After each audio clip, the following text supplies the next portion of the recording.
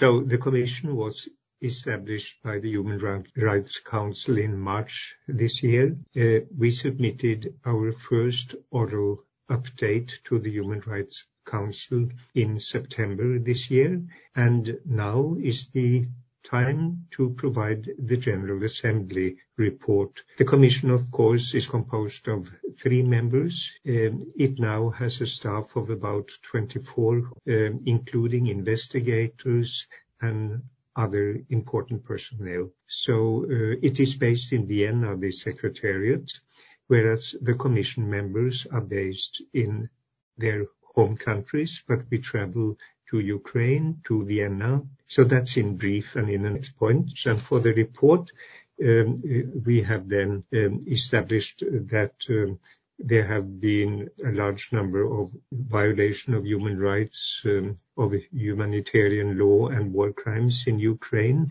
in the 4 areas we have so far investigated. Members of the Commission, including yourself, have visited many cities and towns in Ukraine. What have you seen and heard there? The Commission as such has had 5 visits in Ukraine so far, partly by the commissioners and investigators, partly by the investigators. And we have then visited towns, settlements, cities, inspected sites where there have been explosions, summary executions, places where people have been ill-treated.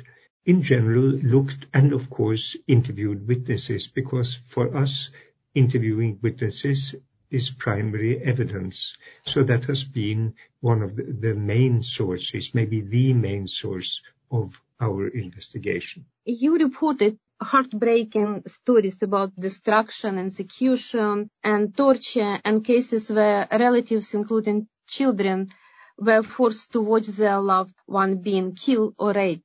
You know that many in Russia say that this kind of story are fakes. What would be your answer to them? We are an independent and impartial institution who has been asked by the UN to report on what we see and find on the ground. And what is in this report is the truth as we have observed it. And for instance, when it comes to ill treatment, it follows from the material available that victims of ill treatment and summary executions, you could see signs of summary executions and ill treatment on their bodies. And what will you do with this evidence and materials? Are you going to take them to the court? And if so, to what court? Will be it court in Ukraine where crimes were committed, or it's ICC or International Tribunal? We are, of course, a fact-finding commission which shall report to the Human Rights Council what we have found.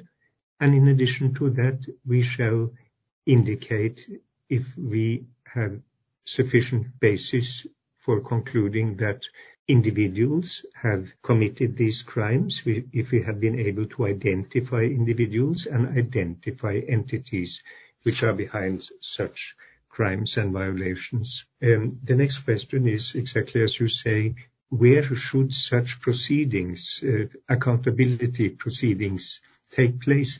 And that is something we will come back to in our next report, which is in March next year. But generally, I can say that there are several possibilities, and it will be for the Commission to reflect on these possibilities and come up with recommendations, and it will then be for the Human Rights Council to decide. But you could imagine that Ukrainian courts carry out these investigations, or a particular special court doing it, or you could investigate or envisage international organs doing it, partly the ICC to the extent it is competent, and partly some other international court that may be established. There are ideas in the international discussions about this.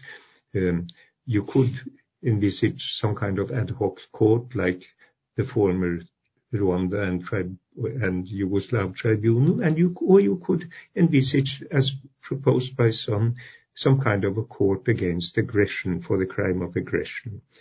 So these are some of the ideas, but let me stress that this is just to give you the overview now of what we have to look into until March. Now we are primarily focusing on the evidence